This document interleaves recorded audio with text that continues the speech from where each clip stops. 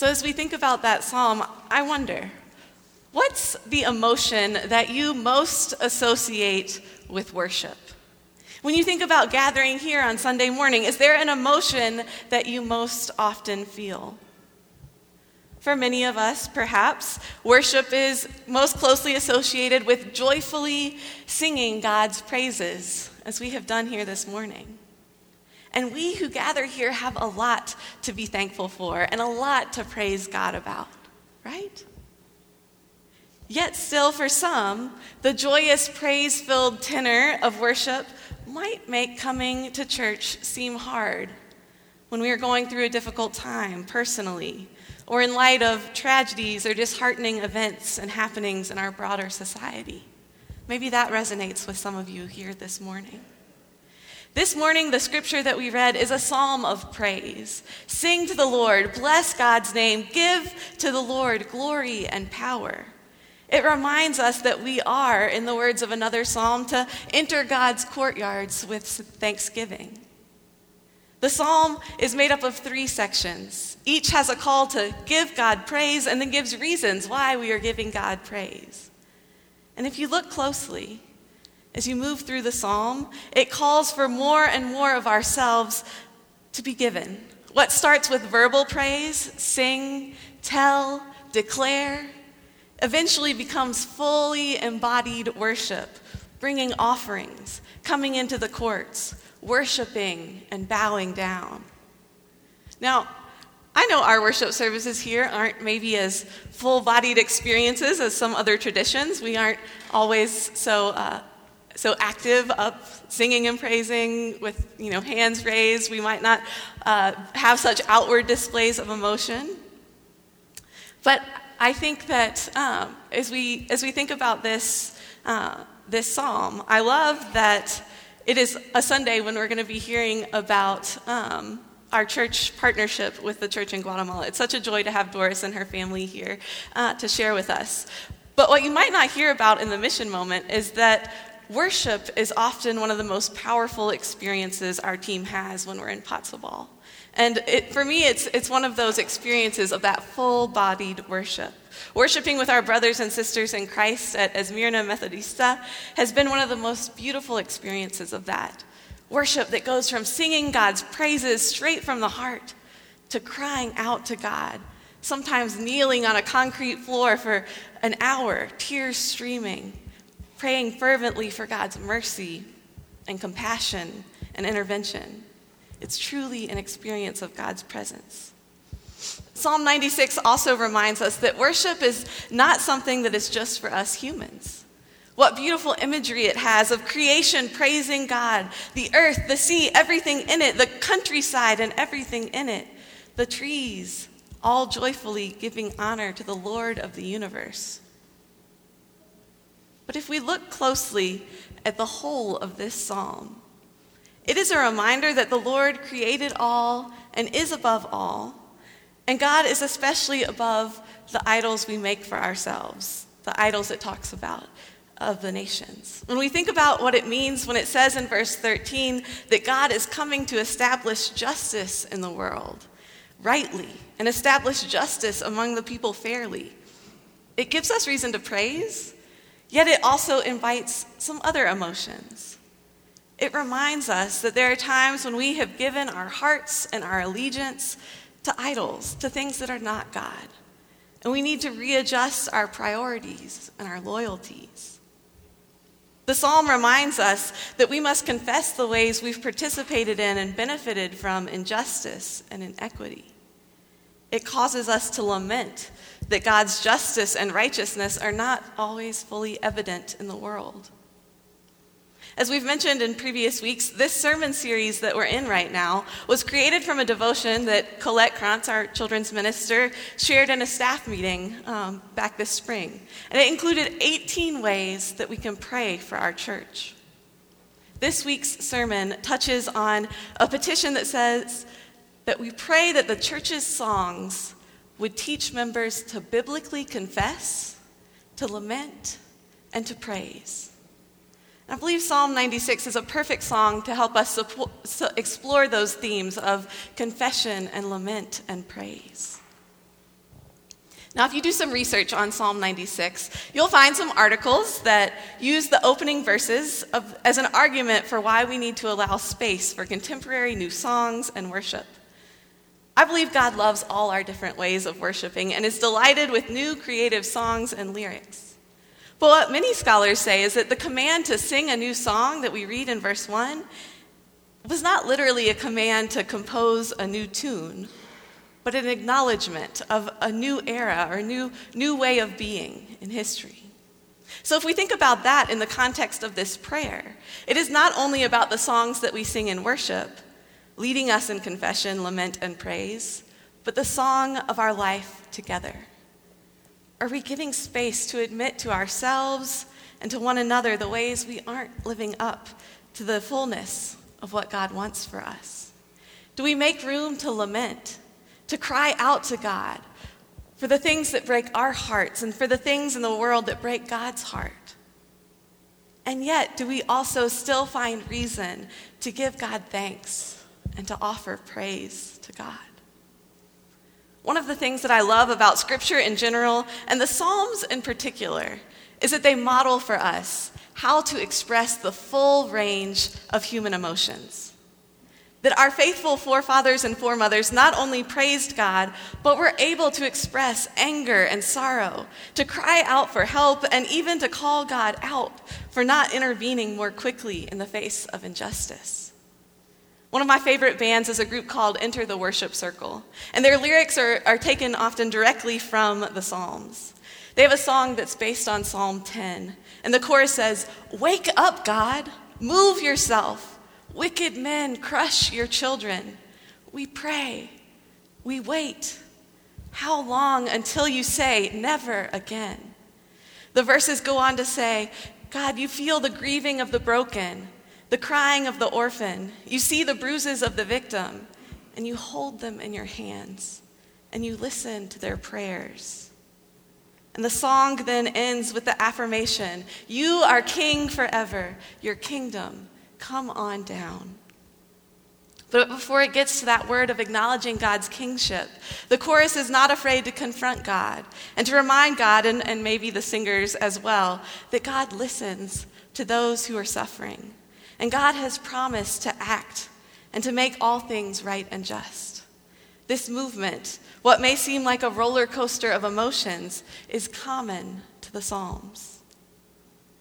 Rabbi Abraham Heschel said, "To worship is to expand the presence of God in the world. God is transcendent, but our worship makes him immanent." Of course, as Christians, we believe that God has come among us through Jesus and through the power of the Holy Spirit. But I think it's a beautiful image that by worshiping God, we actually bring God nearer. Or maybe a better way of saying it is that in worship, it's one of the ways that we open ourselves and experience God's nearness.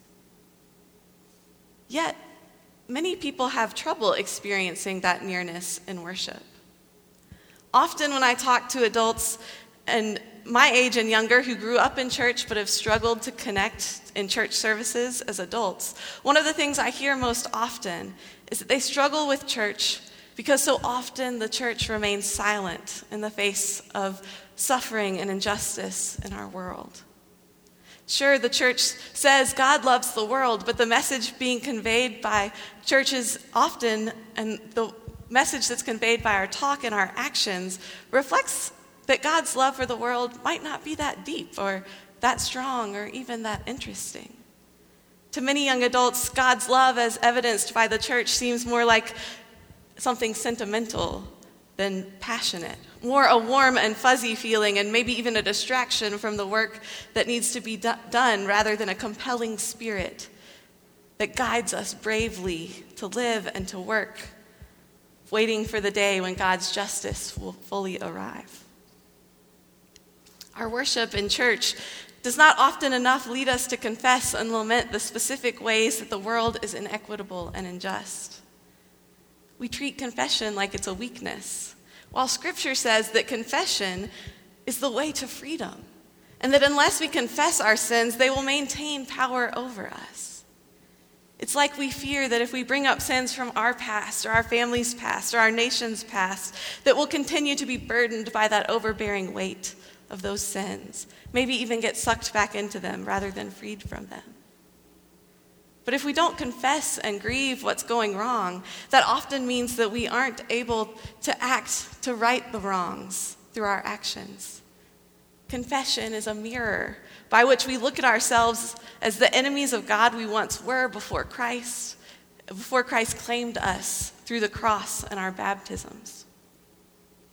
Confession is also often the painful and vulnerable means by which God opens us up in order to heal us. Just like how a cancer-removing surgeon cuts in order that the patient might heal, rather than living with a cancer quietly growing inside. And just to be clear, when I say confession, I'm not necessarily talking about coming formally to a pastor or a priest and admitting all the things that we've done wrong. Confession is simply naming the ways that we have fallen short and the ways that we're not living in line with what God desires for us and for the world. Confession is best practiced in community, with people around us, people whom we share life with, where we know each other well enough to encourage one another and to hold one another lovingly accountable. It is in this context of community that we can also see how God's coming justice that's talked about in Psalm 96 can be both comforting and discomforting. One of the passages I find most challenging in Scripture is the parable that Jesus tells, where he gives a vision of what it will look like when the Lord comes to establish this justice on earth. It's the parable of the rich man and Lazarus. In Luke 16, Jesus describes a rich man who had all the worldly comforts and a poor man named Lazarus who sat begging at the rich man's gate. When they both die, the rich man is tormented, and Lazarus is carried to a place where he is comforted at Abraham's side. The rich man, discouraged by the denial of his request for Abraham to send Lazarus to help him find relief from the burning flame, begs Abraham to let him go and warn his 5 brothers to repent, to change their hearts and lives, so they can avoid this torment when they die. But Abraham denies this request too, saying, if they don't listen to Moses and the prophets, then neither will they be persuaded if someone rises from the dead. Jesus' teaching here challenges us to examine ourselves closely. We might typically think of ourselves as being recipients of injustice, and others being the one who will be punished because of it. But the reality is that many of us here today have experienced our fair share of justice. We may have experienced injustice as well, but compared with the majority of the world, maybe even compared with a large part of our own society, we've experienced more fairness and far more of what we think we deserve than not. God has already given us enough to be able to decide, are we living comfortably while others live uncomfortably? Is our comfort at the expense of those who remain in suffering? From the world's perspective, we should strive to shelter ourselves from pain and suffering. But as Jesus says in the Beatitudes, blessed are you who hunger now, because you will be satisfied. Blessed are you who weep now, because you will laugh.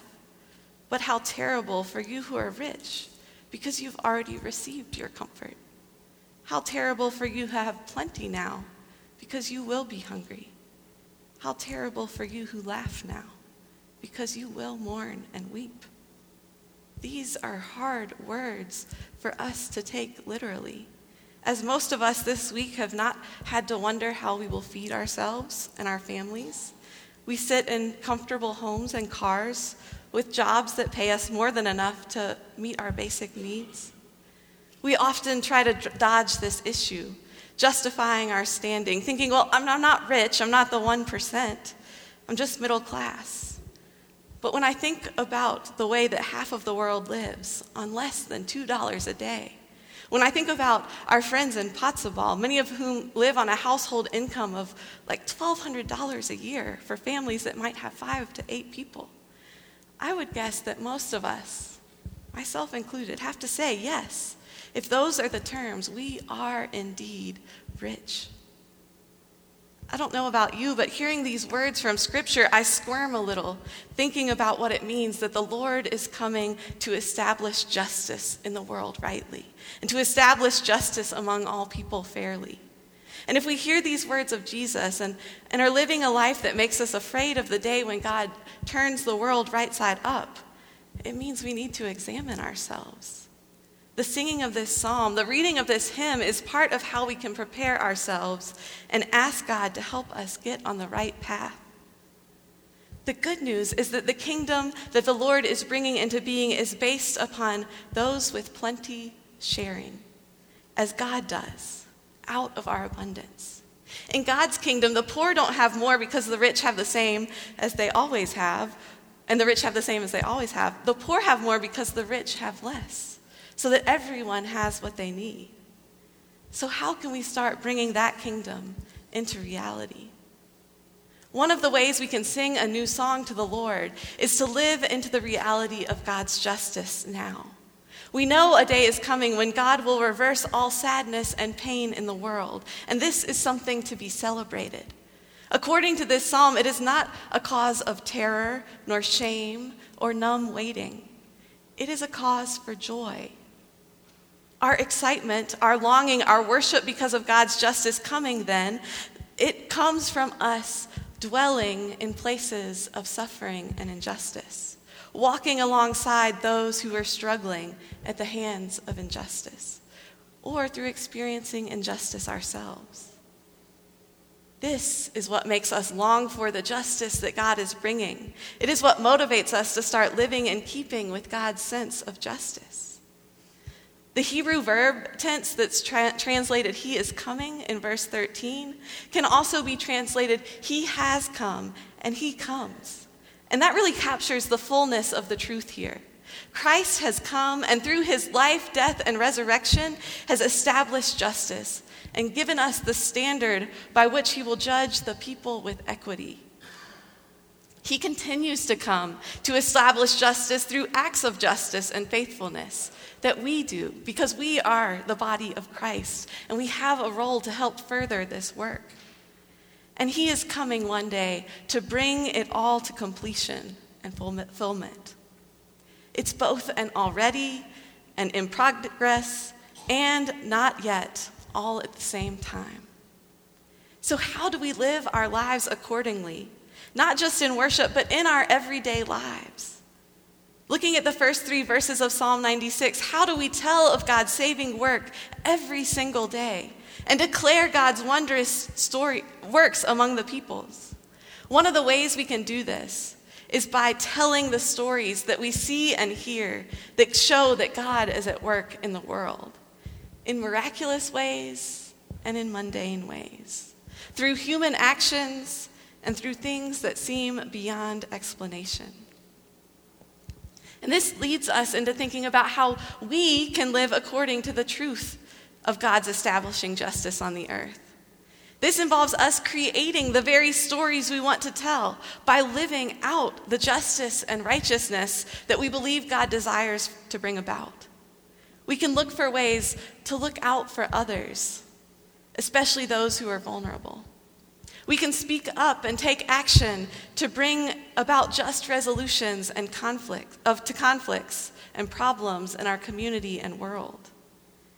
We can work to create refuges of peace and abundance for those who need it by sharing what we have, not just sharing our leftovers, but sharing sacrificially. When I think about what this can look like, I think of a dear friend of mine who used to be my neighbor. His name's Pastor Cheke. And he works so hard to faithfully pastor a small congregation here in Boone.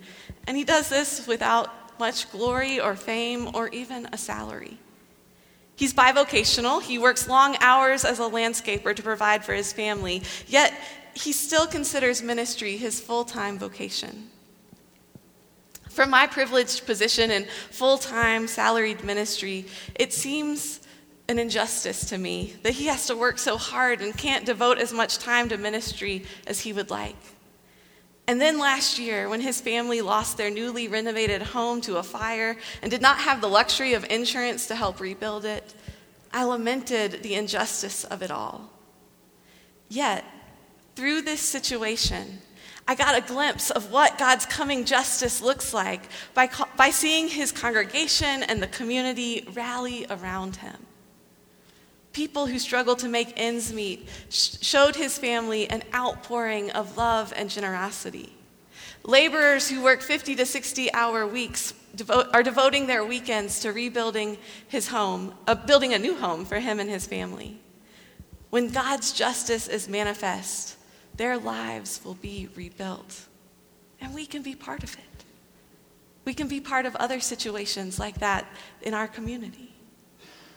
My favorite sung rendition of Psalm 96 follows the command to sing a new song literally by adding 2 verses to the end of what we find in Scripture, imagining what God's coming justice would look like in our world today.